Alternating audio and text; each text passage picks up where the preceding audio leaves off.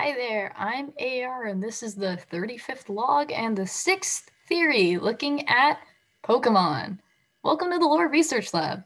Today's thesis: what can we learn about Pokémon Legends Arceus from the recent Pokémon Direct video? It is time to deep dive, folks!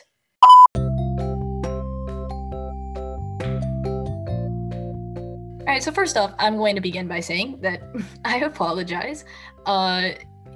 This is a direct follow-up to my most recent upload and an extra discussing this video exactly. After discussing with a friend of mine, we were both very much into Pokemon. We were trying to dissect the video a bit more because, to summarize, the Pokemon company came out with some news today about some updates. The news today as of the time of this recording. But the news that they've hit us with are some new games that are coming up this year and next year. So there is the spin-off called Pokemon Snap, and then the highly anticipated remakes of the Generation 4 games Diamond and Pearl, which are now being reimagined on the Switch as Brilliant Diamond and Shining Pearl, and has been discussed as a faithful remake of the original game.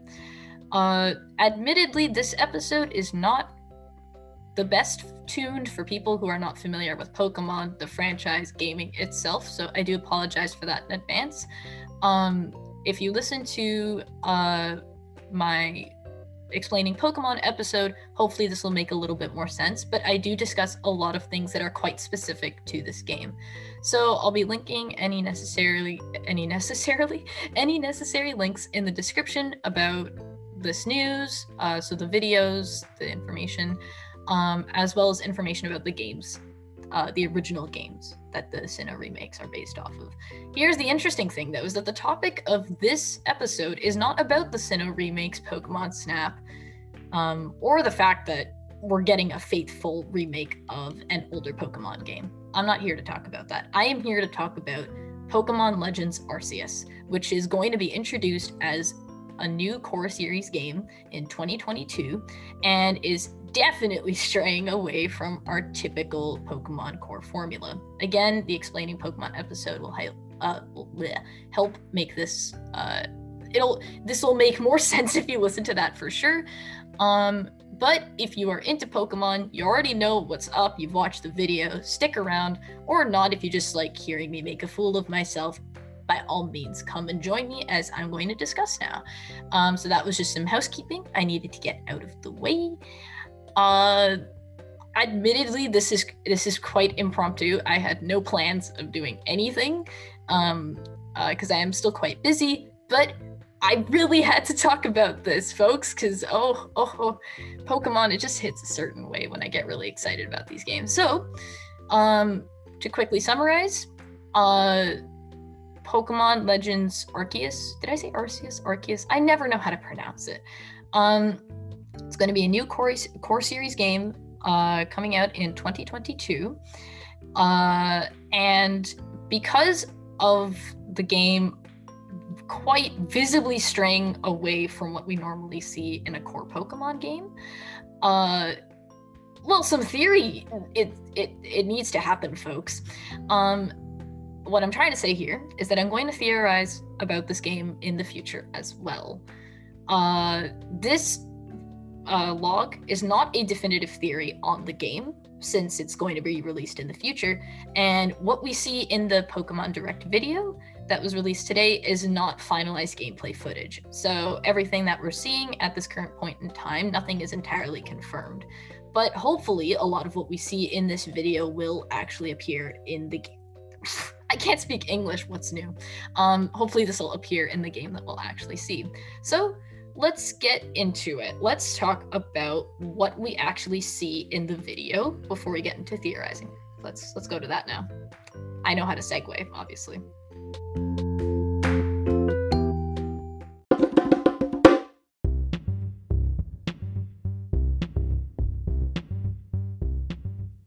Okay, so this section will be talking about the reveal itself and what the explanation is. So basically, what information is provided to us as viewers in this release video? What do we learn and what do we see?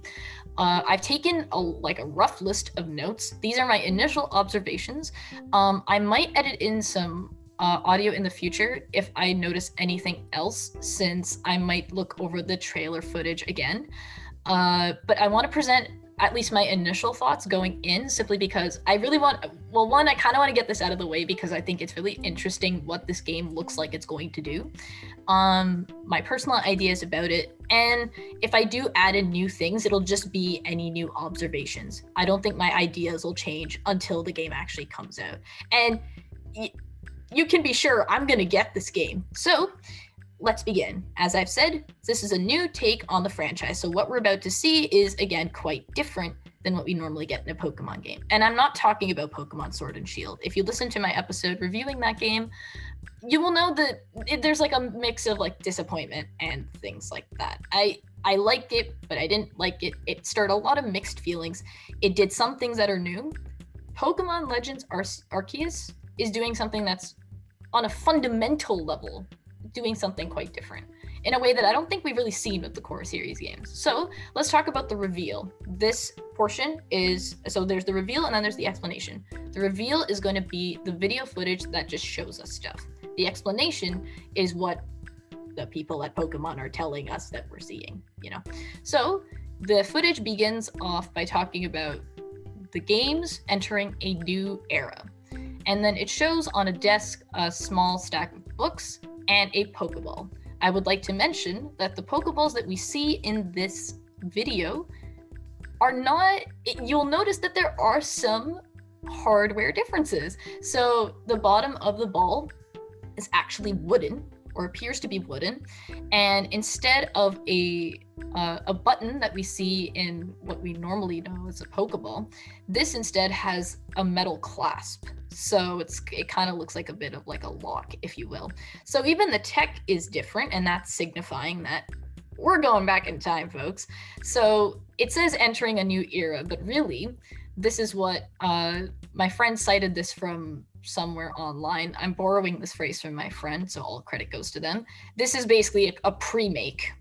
So the Sinnoh remakes are a remake, but this is supposed to be preceding that game, for example. So it's taking place in the same region known as Sinnoh, except we're going back to a very distant past, back when the land was still being shaped. So we see that a certain village is, through artwork, is inhabited by people.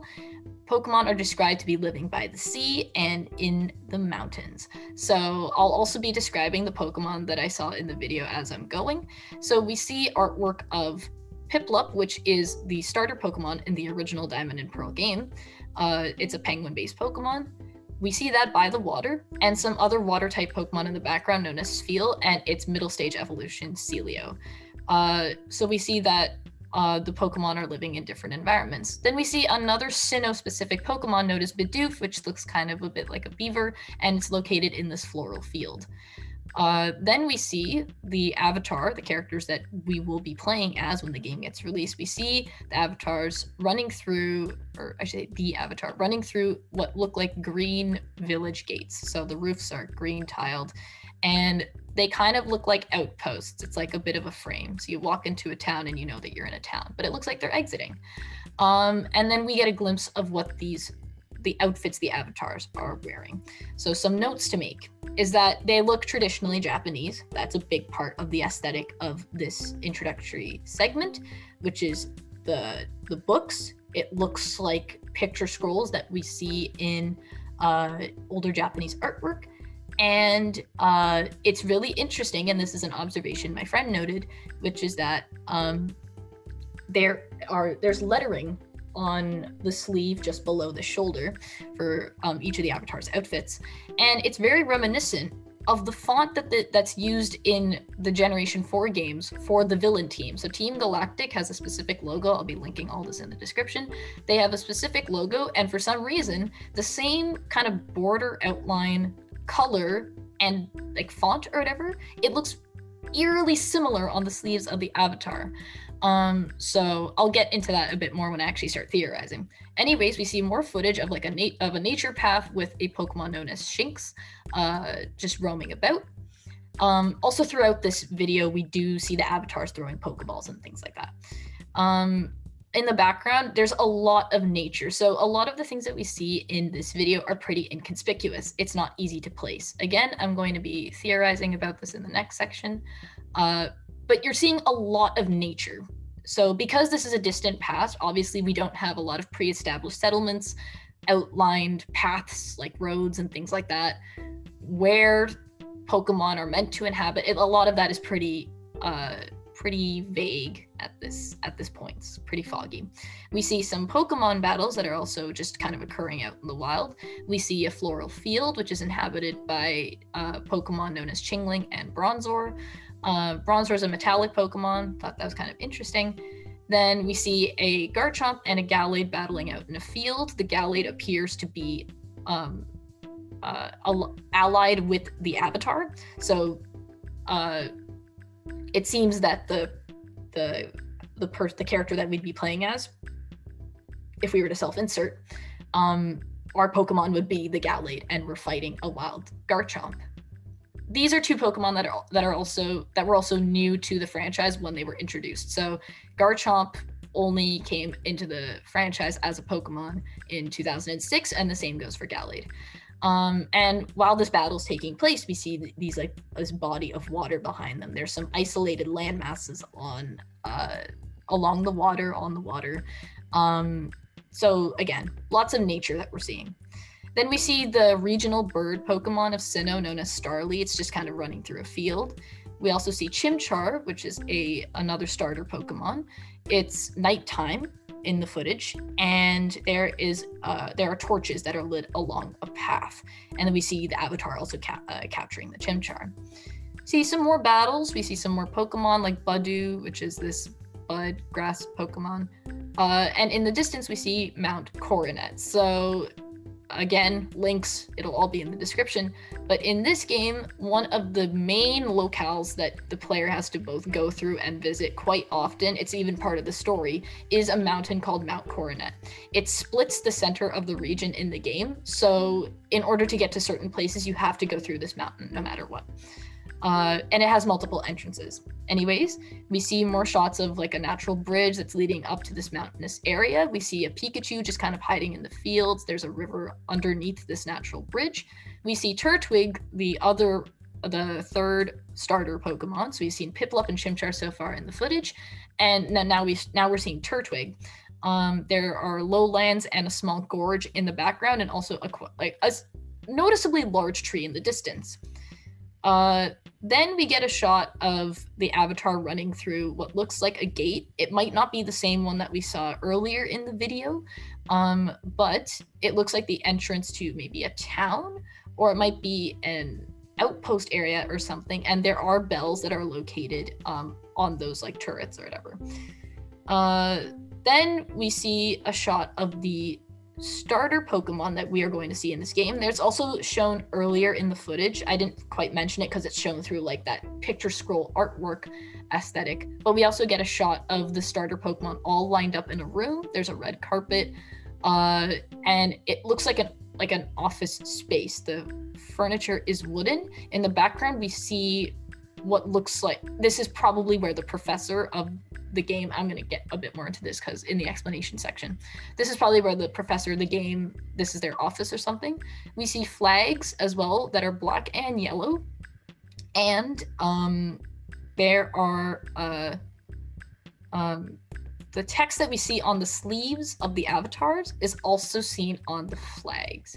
The letters are not entirely clear though, and maybe at a later time, if I look a bit more closely, I might decipher that. And then finally, we see this kind of foggy space area, and Arceus is revealed to us. Then we are given an explanation as to all the things that we've seen. So Mount Coronet is supposed to tower over the center of the region. We see that so it's described that Pokemon live freely in the wild, live in harsher environments though.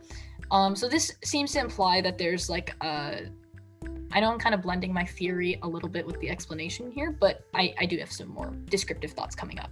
But this seems to imply that there is a bit of separation between, let's say, the humans or the inhabitants of this land and the Pokemon themselves. So it is mentioned then that people and Pokemon don't ever say those two words after each other because then you just get puh. So people have journeyed to Sinnoh from all over as described in the video.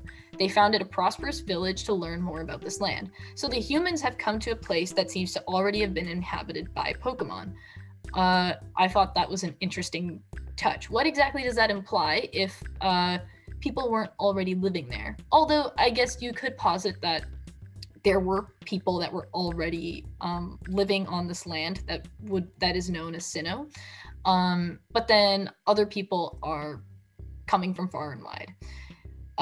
It is then said that the starter Pokemon were brought to this land by a certain professor who, quote, who encountered them by traveling across various regions, end quote. That's another interesting thing.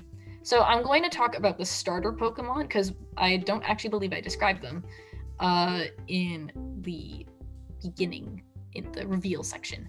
So the 3 starter Pokemon that we get are Rowlet, who comes from the Generation 7 games of Sun and Moon and Ultra Sun and Ultra Moon. We get Cyndaquil, which comes from the Generation 2 games, Gold, Silver, and Crystal. And then we get Oshawott, which comes from the Generation 5 games of Black and White and Black 2 and White 2. Interesting. We have our 3 starter Pokemon are not new starter Pokemon, and they are also not Sinnoh starters. The Sinnoh starter Pokemon are Piplup, Chimchar, and Turtwig. So it's interesting that we are getting 3 different starter Pokemon from 3 different regions. Interesting. The video then states that the quest here is to create Sinnoh's very first Pokedex, or rather, I think it's basically saying the very first Pokedex in existence. The player is expected to engage in Pokemon battles alongside allies that they catch. So, for example, the Gallade that we saw in that video, it's presumed that it was either evolved or caught, and now the player can use it. So you got to incorporate catching and battling as you would in any other Pokemon game, and ultimately complete the Pokedex. So then it's also said that Arceus shaped all that is in the world, and how. So, we can't really talk about this without talking about Arceus. You know what? I'm just going to say Arceus. Screw it. So Arceus in Pokemon lore is said to... It's supposed to be this progenitor figure. It's supposed to have created everything. I think there's some... don't quote me on this. I'll link it so you can actually read the proper description for it. But I think it was born from like an egg in a time of chaos or something. But then once it emerged, it eventually gave life to everything in terms of Pokemon. And that's specific to Sinnoh. We first hear about Arceus in the Generation 4 games. Arceus is not mentioned, nor is it foreshadowed, I don't think, in the previous games. So anyways, we also noticed that in a lot of footage that shows the village that the player originates from, is that there are buildings with tiled roofs that are all colored green, pink, and purple. So my knowledge of Pokemon buildings that have colored roofs in like previous games, they usually signify the purpose of the building. So pink is interesting because one of the box art legendary Pokemon for Pearl, for example, is pink. The other one's blue, so purple obviously doesn't correlate. I'm not entirely sure what the significance of the colors would be, but I would think that it implies just maybe the functional purpose of what that does in the town. Maybe it might serve a completely different purpose than what buildings we normally get that are staple in the main games that we've been familiar with up until this point. But it might also just be like the prototype for the buildings that we eventually see. For example, the Pokemon Center in every Pokemon game and every Core Series Pokemon game has a red colored roof. I don't know color theory and stuff, but pink, I don't know, variants, words. Anyways, again, like I was talking about with the very like natural pastoral footage that we see a lot of shots of the avatar running through fields. We get a very specific shot of the male avatar running along a field. It looks like an elevated landmass, and below it is like this pretty big lake. And it's also like an enclosed space, so we can see in the distance that there's actually like an entranceway to the lake, and it's like we're looking down above and below, so then we see that lake, but he's running away from it anyways. Then we also get a panoramic view of the Sinnoh landscape. So, and a lot of the footage that we see incorporates aspects of the low-lying parts. So we see low-lying lands, a bunch of rivers, paths, and what appears to be a cave entrance in the distance. Although that might be, let's say, a shrine. Maybe it's the entrance to a village. Maybe it is a village itself. It's not entirely clear, but there's this kind of shot that it looks like a glowing light. It looks like a cave entrance to me, but that's my interpretation. So some of the things I was thinking about before I get into theorizing, here are some of the observations and thoughts I was having. So again, we have our 3 starter Pokemon that come from 3 different regions. Interesting. So we now have a sense that people came to this land, and they also come from different regions. So up until this point in the franchise, what are all the regions that the players have been able to explore? Whether or not you have played all the games, know all the games, blah, blah, blah, here are the regions that we have in chronological order in terms of when they were introduced in the franchise. It starts with Kanto, then Johto, which is canonically conjoined to Kanto. So I've mentioned this a bunch of times in my previous Pokemon episodes, but these 2 regions are linked. So Kanto is on its own. You only realize that the 2 regions are actually linked once you get to Generation 2, Gold, Silver, Crystal. So after you beat the main game in Johto, you can eventually travel to Kanto.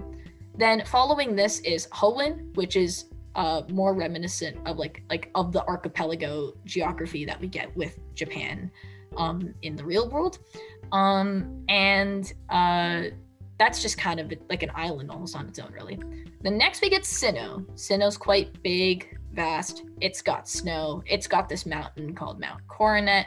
It's got a lot of different environments, really. I really like Sinnoh, personally. Then we have Unova, which is more city-based. It appears to be based off of New York, possibly.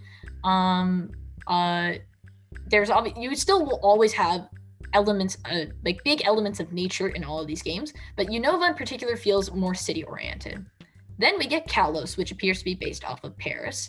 And again, still get nature, but the cityscape is a lot stronger. Then next we have Alola, which is very obviously based off of Hawaii. It's a proper archipelago, and there's like 4 or 5 islands, don't quote me on that, in the game that you can travel to by boat. Cool. Then we have Galar. Galar is based off of the United Kingdom, and like the geography is almost exactly. The environment and, meteorology, like weather, how accurate is the climate and stuff? Not very, but that's beside the point. So we have had all of these regions that are in existence. And I think one of the broader theories that, 1, I will talk about in the future, and 2, that have been circulating for quite a while among fans who know lore and geography quite well. How are all these lands connected? What are their relationships? I believe Kanto, Johto, Hoenn, and Sinnoh are actually based off of specific regions in Japan itself. So if you actually trace out the shape of the land, I'm pretty sure it correlates to an actual part of Japan. What the environments and stuff, I don't think there's a direct correlation. But one thing people do try and piece together, myself included, is where are people located? How long does it take to travel between, let's say, Kanto and Sinnoh, for example? We get numerous references across all of the games of hikers or travelers or tourists, people who are coming from different regions to visit this one. Some of it's canon, some of it's not. But we do get a lot of those kinds of references. In fact, in Pokemon Sun and Moon, which again, I have repeatedly mentioned is one of, it's basically the first game in the core series to actually change the formula. Not the gameplay fundamentally, but the formula is definitely different. You, as the avatar, and the mother character that you've traveled with, I'm pretty sure you have come from Kanto. So you've traveled from Kanto to go to this place that's based off of Hawaii. We know this is a fact. But why Sinnoh? Why is Sinnoh at the center of this, right? And I mean, my instinctive thought, that's a word, right? My instinct was to think that it has to do with Arceus. Because if Arceus is supposed to be the progenitor Pokemon, the Pokemon that created all Pokemon or life or something like that, if it's supposed to have that title and that power, and it said that it shaped the world, then does that put Sinnoh at the center of Pokemon lore, of Pokemon origins? So it's like, where did Pokemon first originate? It would be the same as saying, like, for lack of a better example, you know, where did the first elephants in existence? Where could you find them first? Where are they now? Kind of thing. We only have, I think, 3 species really of that surviving family. We have the Indian elephant, then we have the 2 African elephants. Anyways, that's a digression. But it's like, where does Sinnoh fit into all of this, and why Sinnoh, right? The thing is that for anyone that knows the Generation 4 games and also Pokemon lore in general, you will know that this game has a ton of lore. It is very concerned with lore, the way that legendary Pokemon figure into the story. You go to specific locations that deal with the Pokemon that created things, which includes Arceus and the box art legendaries, and in Pokemon Platinum, the rejected legendary Pokemon, in a sense, Giratina, which rules over the distortion world, which I also kind of just like to call the equivalent of Pokemon Hell, because it's like another world or whatever, the underworld. You know what I'm going for. But yeah, that was one thing that I was thinking about. So Sinnoh as a place that brings people together, Sinnoh as a place where people traveled to and eventually settled so they could study Pokemon more. But it's like, the Pokemon franchise really loves Kanto because of that being the very first region, and a lot of the Pokemon that we see in that game are constantly reintroduced in all the later games. We never have a Pokemon game without the Kanto Pokemon. So no matter where you go, you're always going to get them. The same cannot be said for other regions. Like, you're not going to necessarily get all the Hoenn Pokemon in later regions, and the same can be said for the Sinnoh Pokemon. So again, really interesting thoughts. But that's not proper grammar. Anyways, I'm going to quickly list some of the Pokemon that we do see in the video and why it's important to mention. So we see, and this is not in order of appearance, but we see Starly, the regional bird Pokemon. We see Shinx, which is kind of the regional cat Pokemon, if you will. Staraptor, which is Starly's final evolution. Riolu, Lucario, Gallade, Bidoof, Rhyhorn, which is not a Generation 4 Pokemon that was introduced in Generation 1. Chimchar, Turtwig, Piplup, which are the Sinnoh Pokemon starters. Cyndaquil, Oshawott, which are being introduced as the official starters of this Pokemon game. Spheal and Celio, Chingling, Bronzor, Pikachu. There's also Budew, I believe, as well. There might have been 1 or 2 that I missed. Oh yeah, Garchomp, of course. Anyways, not a comprehensive list. What exactly does this mean, though? So I believe that Chingling was introduced. It's that yellow bell looking thing, that yellow bell looking Pokemon that's just kind of floating, and then you should see like these like really muted, like bluish green discs that are just levitating in the background. That's Bronzor. So Chingling and Bronzor, I believe, were introduced in Generation 4. Pikachu, as we know, was not. Spheal and Celio come from Generation 3. Oshawott comes from Generation 5, and I believe it's the only Pokemon that we see in this non-finalized footage that comes from a generation after Generation 4. Cyndaquil comes from Generation 2. Lucario, Gallade, Bidoof, Garchomp, Riolu, all introduced in Generation 4. And the same can be said for Starly, Staraptor, Shinx, and Budew. So, again, what does this all mean? I just listed a bunch of Pokemon. You probably don't know what they look like, what their names mean, what they are, blah, blah, blah. So the thing is that, like I said, Oshawott is the only one that comes from a later region, if you will. It's hard to place geography, and like it's hard to place geography in the sense that it's like we don't know exactly when things happen. The games, and that's what makes the theorizing of this game pretty rich, which is that we don't know exactly what starts when, how, why. Although this game seems to be posing that question that Sinnoh is potentially an origin location for all of Pokemon, maybe, possibly. But we also have some, Generation 3 Pokemon. We have mostly Generation 4 Pokemon, which we're seeing. So it's like a lot of what we see in the actual game, like the, Diamond and Pearl, for example, they're still around. So the starter Pokemon, and this is something that was discussed in like my starter Pokemon episode. Starter Pokemon are meant to be rare. The whole point is that when you first start off the game, you get to pick this really unique Pokemon that you can't find anywhere else in the game, and that's your partner if you choose that to be the case. Like, that's your partner for your entire playthrough. And you can only pick one out of the three. But in this footage, we see Chimchar and Turtwig out in the wild. And the same with Piplup as well. So the starter Pokemon of Sinnoh are not yet the starter Pokemon. Our starter Pokemon, as I mentioned before, are Rowlet, Oshawott, and Cyndaquil, which all come from regions that are not Sinnoh. So this region, this game might be posing the idea that the localization and regional forms of Pokemon or whatever, this is a time before any of those kinds of things happen. So I guess kind of like maybe not invasive invasive animals, like that's not the best equivalent because invasive can denote like a negative term. But the starter Pokemon of Rowlet, Cyndaquil, and Oshawott were brought to this place. They weren't already here. The history then is that at some eventual point, Chimchar, Turtwig, and Piplup, because they are actual residents of the Sinnoh region, they would eventually become the starter Pokemon or something.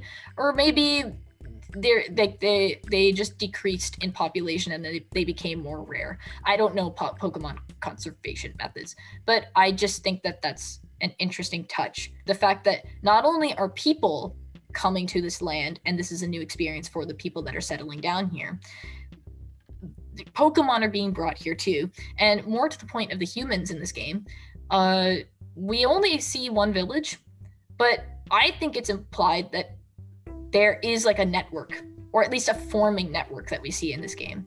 So I noticed that in this video, we see I mentioned at one point that there's like a large tree that we see in the distance, and I'm theorizing that this path that we see one of the avatars running along, it leads to that place.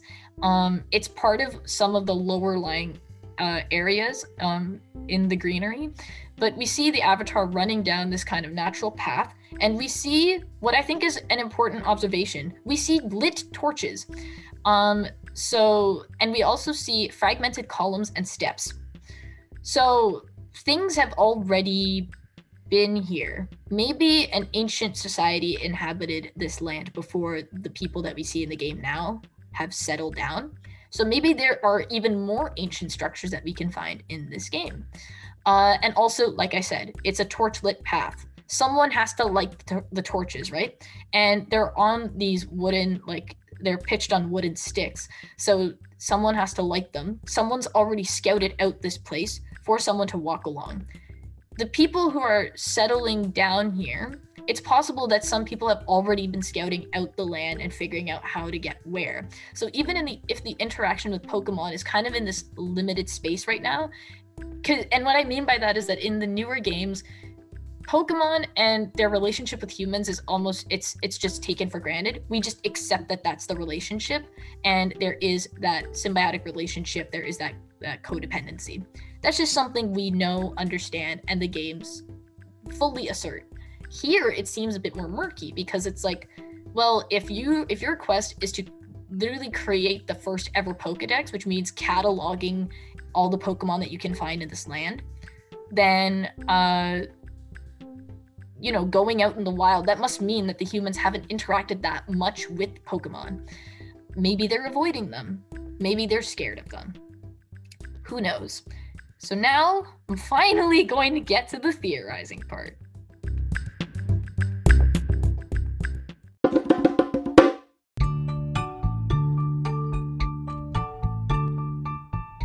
So, obviously, I've talked about a lot of things. I've done a lot of talking. What exactly is there to theorize about now, though? So, I, once again, am going to talk about Rowlet, Cyndaquil, and Oshawott.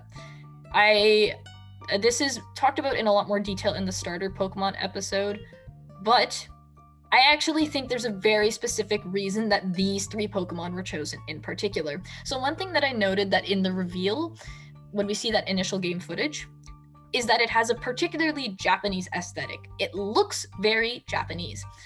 And I found that really interesting because Sword and Shield, it feels more like it's going for the vibe of the UK. It looks like that's what it's going for. This game, though, it feels very Japanese in a way that we haven't seen in a long time, and in a way that we've seen in earlier Pokemon games. But I'll talk about the starter Pokemon again before I digress. So why Rowlet? Rowlet is based off of an owl.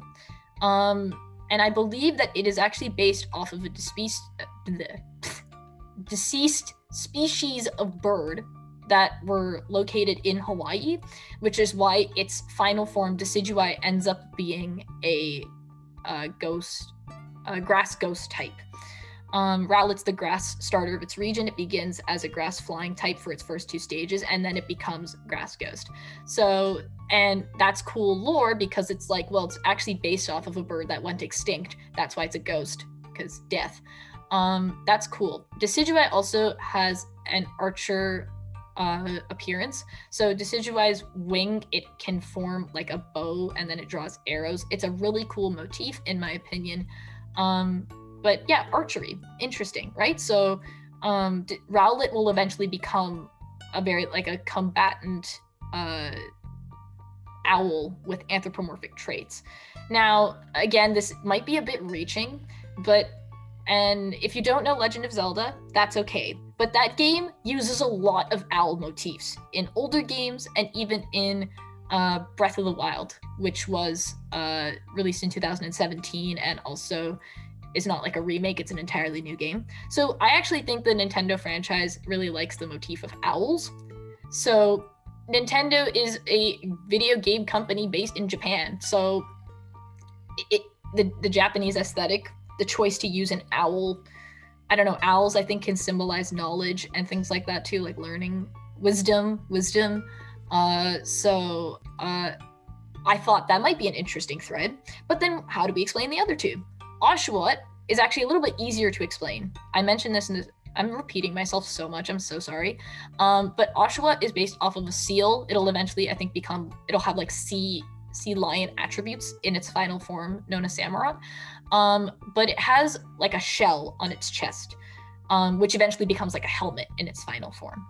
It is specifically noted in the kind of I guess artist notes or whatever for this Pokemon that is supposed to be merging samurai aesthetics with this sea lion seal type Pokemon. Begins as a biped, ends up as a quadruped.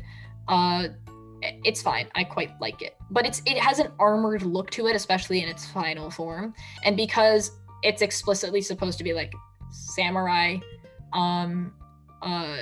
like it's a seal with samurai attributes. Again, Japanese. Maybe not the seal part, or I think it's also slightly based off of an otter. I might be wrong. But finally, that brings us to Cyndaquil. I have a point here, folks. Don't worry, I'm about to make it. So why Cyndaquil? Cyndaquil is kind of, it's not obscure, but newer Pokemon players probably wouldn't know this as well as maybe the other starter Pokemon that we see, because it's the fire type from Generation 2. It looks like it's based off of like weasel type creature and things like that, any of those related species. Rodent-like, if you will, maybe possibly a bit of an anteater because of its long snout, although it becomes more short and stubby and looks, I think, more closely to like a weasel in its final form as Typhlosion. But it's like it's a pretty simple design. It's not the most like standout starter Pokemon to pick out of. Like there are other fire type Pokemon, like fire type starter Pokemon that have way more like flash and jazz or something. Like there's a lot of other fire type starter Pokemon that have more exciting designs. Cyndaquil is quite simple, and all of its stages are. Why Cyndaquil? My theory is that this might be based off of a specific yokai, or I think that loosely means like it's not spirit, it's not a ghost, but it is again, I'm going to talk about this a little bit more. But it is a creature of some type. And from one famous writer from the 18th century known as Toriyama Sekien, he wrote, like he made a catalog basically. He listed around like 200 different kinds of yokai that you can find in Japan, basically. Monsters, if you will. One of them is called Kama Itachi, which translates to a sickle weasel. And it's actually like a fusion between like a Chinese deity and I think it also pulls some threads from Japanese folklore and things like that. But it's based off of a weasel, okay? And that's the kicker here, is that because Cyndaquil appears to be based off of that kind of animal, it's also known, at least in Japanese folklore, for example, that these kind of creatures also exist. I think there's like another there's another one that's associated with fire though, a bit more closely. I might be misremembering, but anyways, this is to say that Cyndaquil, Oshawott, and Rowlet all seem to have these kind of mythological, eerie origins. Although I would say Rowlet's is the least, let's say, Japanese rooted, and I'm not trying to assert that it's like this game is entirely, it's like wholly Japanese, but it's very clear from the aesthetic, the music, all that stuff, the way things look, it just looks really Japanese, and not in like the stereotypical fashion. Like this is touching on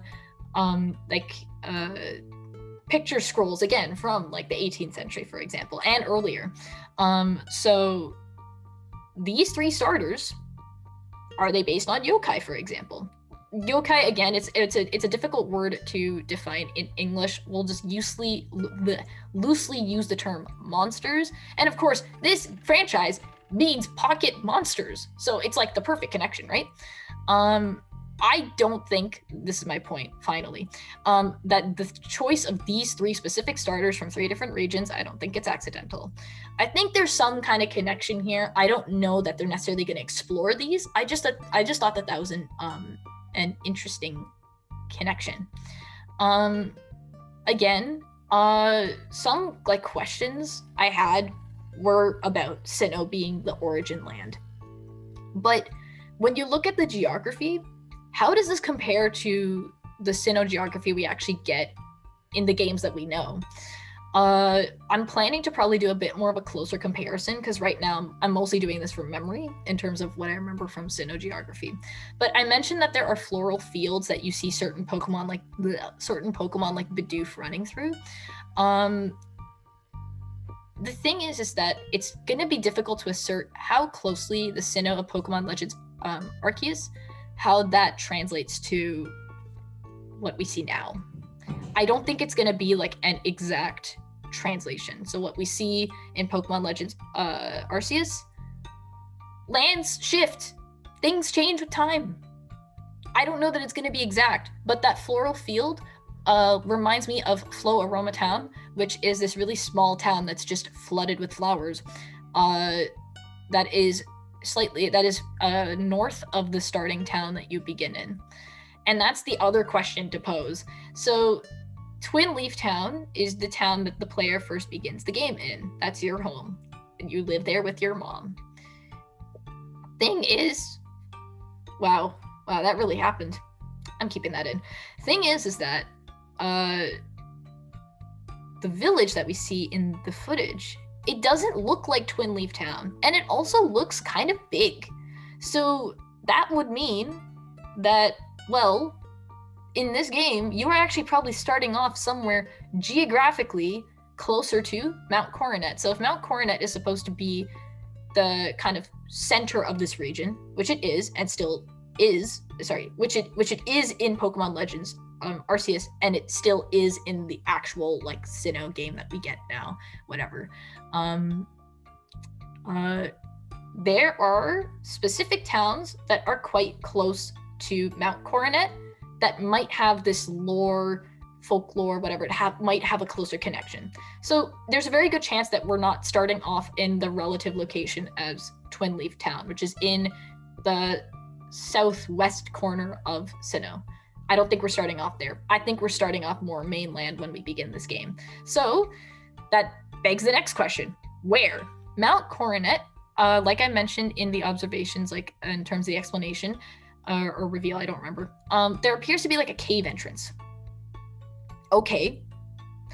Thing is that in the games now, like when we see Sinnoh now, there are multiple cave entrances. There are multiple places where you can enter Mount Coronet from. And depending on where you enter from, it'll take you to certain places. If you go to the right entrance of the mountain, it'll take you to certain places that you wouldn't be able to access from a different entrance. I don't remember off the top of my head exactly how many entrances there are to Mount Coronet, but I do know that there are at least 4. So let's start off with the western side of the map. So there are 2 possible places really, but I think there's a stronger case for one of them. We have Eterna City, and then we have Orberg Mine. So, Orberg City. So Orberg City is one of the first places the player gets a chance to go to. Eterna City comes a little bit later, and it's the location of the second gym in the game. The thing is that it's harder to make a case for Orberg City just because it's more like about mining and stuff in the current games like now. In this, Eterna City is explicitly like, it's like a lore city. We have a statue of the box art legendary Pokemon, and it could look like either box art legendary Pokemon. So it's like, I thought that's kind of cool. But it specifically deals with tales about legendary Pokemon that help to shape the land. Depending on which version you'll get, it'll tell you a slightly different version. And I should also mention that I did say something about the villain team of Sinnoh. Team Galactic has one of their headquarters located in Eterna City, and their leader Cyrus is actually quite interested with lore in the sense that he wants to control, his main goal is to control legendary Pokemon, to destroy everything. It's a very romantic and poetic goal to have, sure. But in any case, there he has that ambition, if you will. So Eterna City could be a potential place where geographically we might start things off. For one, the place is surrounded by mountainous ranges, and we see a lot of that in this footage. Eterna City is right next to the corresponding Eterna Forest. So again, nature is like pretty closely tied with this area. It's not as low-lying though, because that's another thing, and a lot of these things my friend helped me with, bless their soul. One thing that my friend and I observed is that it also, the village that the players will start off the game in, it looks a bit more, again, low-lying land. I know I've said that a lot, triple L's, but if it's a bit lower, Eterna City is kind of on the slightly more elevated side of things, if you will. You have to work your way up to get to there. You go through Floraroma Town, you go through some paths, there's entrance to the forest, and then once you get out of the forest, you turn, what are directions, right? You turn right, and then that's how you get there. That's one way of getting there, really. Maybe it might be Eterna City though. So if we look to the eastern side of the map, the thing is that of the 2 places that you could emerge towards if you exit Mount Coronet, the closest city in Sinnoh that we get right now is called Hearthome City, which is more like, it's more of like a metropolis. It's more developed as a city. Still quite close to nature, but it's not what I would actually think would be a place that the players would start the game off in, because the connection I'm trying to draw here is that, like I said with the starter Pokemon in this game and their potential connection to yokai, monsterology basically, is that in Sinnoh geography that we've known up until this point, how does that correlate to this older Sinnoh? Are there correlations, and what are the places best associated with it? So like I said, geographically, Orberg City and Eterna City seem to be the best cases on the western side. And also that you're not near like a huge, vast ocean, because there are certain cities / towns in this game that are closer to the water. The land that we see in this one is much more inland. This isn't to say that we don't see shores and water, because we definitely do. It just seems like where you will start off in the game, it's more inland. Anyways, continuing, the place that, and this is something my friend was also theorizing, something that another potential location might be Solaceon Town. This is quite a small place. It actually is like, I think it's the home to the Pokemon daycare of this game. So it's like got this like ranch kind of feel to it. Lots of like nice fields around the place. And there also are some like ruins nearby too. So it's low lying, it's small. And because of the way that you get into the places, it doesn't directly link to Mount Coronet. Like if you exit Mount Coronet on the eastern side of Sinnoh, you're not going to directly get to this place. But there's a lot of nature surrounding Solaceon Town, and because it isn't that elevated, nor is it that it's not a cityscape. Again, a case can be made for Solaceon Town. And another thing my friend discussed was the potential for this final small town to be maybe where the player starts off. Screw grammar, right? This might be where the player will begin their journey. So Eterna City is on the corresponding side. What we have on the eastern side of Sinnoh is Celestic Town. Celestic Town, oh ho ho, the lore is rich, folks. We have a shrine here. We have a little cave with murals that depict the box art legendary Pokemon. No matter which version you pick, you will see both depicted in its amazing sprite work. The pixels are fantastic. A grandma character tells you about this lore. Elders informing you about things. Elders having wisdom. Oral tradition. That's what you get here. And this place does not have many inhabitants. And also, there is a direct path once you go westward that leads to Mount Coronet. You exit out of Mount Coronet, you just gotta walk through some kind of slightly rocky areas, but then boom, you're in Celestic Town. Celestic Town's also like near this really foggy path that you have to navigate through the game that's really annoying from a gameplay standpoint. But anyways, it's a lot smaller than Eterna City, but it's probably the most lore-packed area in this game, in my opinion. Out of all the places that you can go to in this game, I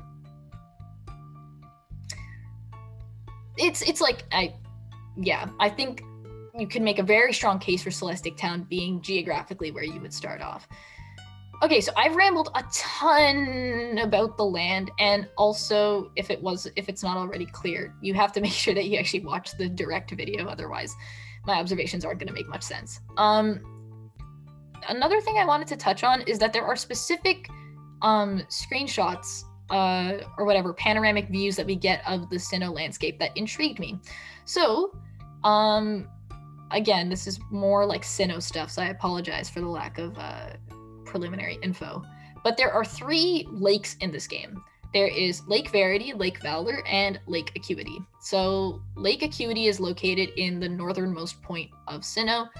It's covered in snow. It's great. Lake Verity is closest to where the player begins the game in Twin Leaf Town, so it's very easy to access. And in Diamond and Pearl, that's where you get your starter Pokemon, I believe. And then Lake Valor it's actually south of Solaceon Town, I believe. Yeah, it is. Okay, yeah. I remember my Sinnoh geography. But anyways, we have these lakes, and in the center of those lakes are these small islands with a cave. Inside the cave, we have a design on the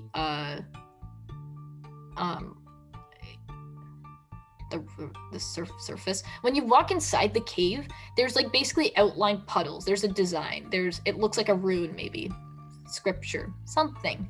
And it's very specific.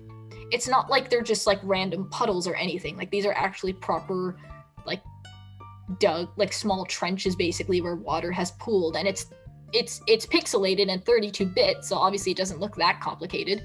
But each of them have a very specific design, and I do think that has some relevance to lore, though I don't know specifically how to decipher it, simply because it doesn't look like a script or like a written text, like a letter. It doesn't look like those things. It just looks like a design.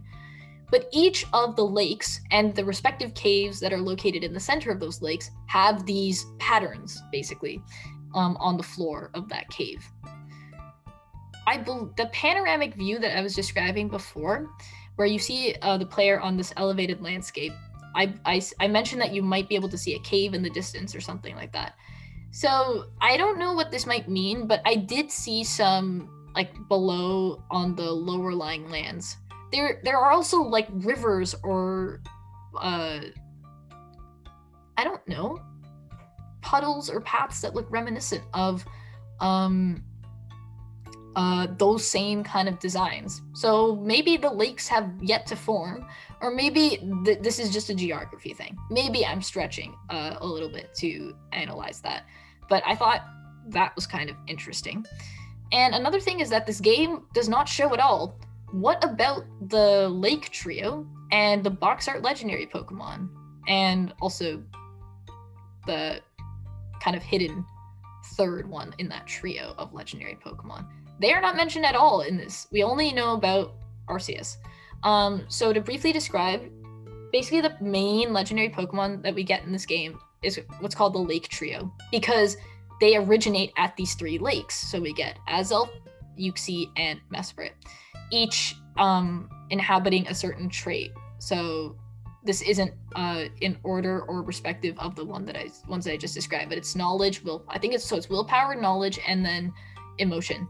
And the lakes are kind of like their homes, basically. And then the box art legendary are these like dinosaur-like looking Pokemon called Dialga and Palkia. So Dialga has like a diamond in its chest with humongous crests. It's a quadruped, it's blue, and it's very cool. And then we have Palkia, which is a biped. It's pink, has pearls on these like really cool shoulder pad-like things. Kind of sort of has wings, I think. I don't know. They're both very like they're both dragon types. They also have secondary, like another typing for each of them. That's not important, but we don't get any mention of them in the video. We don't see them at all. They're not talked about at all. Same goes for the lake trio. So that made me wonder. It's like, is this game putting Palkia, Dialga, and then also Giratina, which I said is basically like it resides in the Pokemon underworld known as the Distortion World. Don't get any mention of that guy either, although we don't get any mention of Giratina really even in the main games until Pokemon Platinum, because that's its game. Why aren't they mentioned at all? Why aren't the other legendary Pokemon that feature very prominently in the lore that we see in the games now? Why don't we see them mentioned at all in this video? At this point, if Arceus is already in existence and it's already created life and Pokemon, we're not going back to the origins of Pokemon itself. This isn't the beginning of everything. A lot of things, like I've said, have already been established. So that must mean that these legendary Pokemon are all in existence. But have they developed their purpose yet? So Dialga is associated with time, and Palkia is associated with space. And respective of the two, they created those things. Dialga created time, Palkia created space. The Lake Trio inhabits their specific traits, and that's what they imparted, I guess, to Pokemon on the land. But yeah, like I said, not mentioned at all. So, and this is so before I forget, I mentioned the whole thing about Team Galactic. Why is that important? I also mentioned that on the sleeves of the avatar characters, we see the font, color, shape of the writing or whatever. The letters on the sleeve look reminiscent of the Team Galactic logo. So what does this mean? Team Galactic in Sinnoh, as we see them now, they are futuristic. There's like a space motif. I mean, it kind of makes sense. And the villain, admins, Jupiter, Mars, Saturn, I believe. Charon as well. I think. I should really know these things. This is supposed to be my like favorite Pokemon games. Anyways, there's like a space motif to it, astronomically speaking, when it comes to like space. So futuristic, all that jazz. But why does this text look like, why does this font color, why does it look the same as the Team Galactic logo? And that's what the Avatar's wearing on their sleeve. So is this maybe how Team Galactic started off? If the beginning of society on Sinnoh for humans, and you know, your primary researchers, it's a kid who's trying to create a Pokedex and a certain professor that we don't know about, bringing in Pokemon to help with this process, I guess. You know, are we, if this is the beginning of society in Sinnoh, how does Team Galactic figure into this? Or Team Galactic, as per the goals of the leader? Because if I'm going to be completely honest, the grunts and the admin seem kind of disconnected from the goals of the actual boss himself. Like Cyrus seems to just be completely operating on his own, and it's like, I'm just stringing along these fools. They don't actually know what's going on. He has a very specific goal in mind, but it's not clear to anyone but you as the player and him what that is. He's interested in lore just like I would be. So that is my question though. In short, do we get the early emergences of, you know, let's say maybe Cyrus's ancestors, or someone that would eventually like who would have descendants, and then that person would teach Cyrus or something? Because we do learn a little bit of Cyrus, especially in Pokemon Platinum. We do learn a little bit about how he used to be this like really, you know, fun guy who's just really enthusiastic about Pokemon until he became like a nihilist. So it's like, okay then. But that's another question that intrigued me. Here's another strange observation. So in Pokemon Sword and Shield, there was DLC that was released last year. That was released last year. And it came in two expansion passes. First was the Isle of Armor, and then the second was the Crown Tundra. So the Isle of Armor, that sub-story takes place on an archipelago to the east of Galar of the region.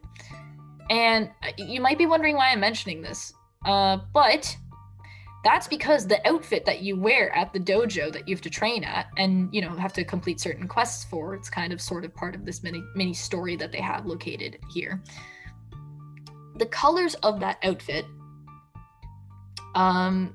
it's like it merges elements of like a tracksuit with like a karate outfit or whatever. Don't quote me on that. It's not, I don't know my martial art robes precisely, but it looks like that kind of vest with a belt in the middle, right? The color of that outfit, and you can look this up, is yellow and black. So the dominant color is yellow, and then the complementary colors are black. The flags that we see in what I presume to be the office space of the professor in this village, that flag, it reverses this color scheme. It's black with then yellow complementing it, and that's the yellow and the font, whatever, the word, letters. I can't do anything today, obviously. That's the text that we see on the sleeve of the avatars. So like, institutions, people doing things, organizations, what does this mean, you know? So if you're the avatar and you're trying to research Pokemon, then you are technically part of a collective trying to research more about Pokemon, and you have an emblem to signify that, right? With a particular color scheme. The dojo in the Isle of Armor also has a similar emblematic aspect to it. It has a color scheme of specifically yellow and black. That comes back here. So is there some kind of thread that they're trying to pull here where it's like the way that certain I guess collectives, people, institutions, how they have shifted over time? You know, I'm not saying this as definitive or like a direct correlation per se, but it's like maybe what we start off seeing in Pokemon Legends Arceus is like, we start off as the player as part of this collective that eventually becomes something like the dojo that we see in the Isle of Armor. of course, Galar is a completely separate region from Sinnoh. And like I mentioned before repeatedly, we know that people have come to the land already. So there's a lot of transmission going on. We're seeing that things are being communicated across regions. The games have dipped their toes into that topic a little bit, but not they haven't done it in much depth. So again, another interesting observation. I realize that I have probably been rambling for a very, very, very, very long time. So, again, this is, I wouldn't say a huge conclusion to this video analysis, and obviously I talked about a whole lot of things. So I may include like other, sound bites and stuff for later. Like I might include other audio in case I see something I missed the first time. But these were my initial thoughts of this reveal. I just think it's very interesting that the Pokemon franchise is doing this, and the fact that Sinnoh is the center of it. And this is something I think I forgot to mention, but Johto is another region that features very prominent Japanese aesthetics. There are certain places in the game where you find the legendary Pokemon of either version that you get, especially in Gold. Very, very, very, very Japanese. It's a really nice aesthetic. It's really cool. That game, though, like the Generation 2 games, Gold, Silver, Crystal, are admittedly more Japanese than, let's say, Sinnoh. Sinnoh's a lot more lore heavy, though. So I'm not entirely sure what they're trying to do here. And also the fact that they're bringing in a Generation 2 starter Pokemon. I mean, I don't know. I have a lot of thoughts, as you can tell. This was the Lore Research Lab's findings on the Pokemon franchise and the latest news about Pokemon Legends Arceus, what it means, what we can learn from it. And, thoughts going forward, I'm definitely, as you can probably hear, this is going to be talked about again in the future because I apologize for how, rambly and ranty this is. I may as well have just been like, oh, this is totally a rant. But no, I've called it a theory. It's just that I just needed to talk about this, I didn't write a lot of things for this. I just had to speak. Anyways, thanks for tuning in, folks, and being patient with me. And I'll see you next time.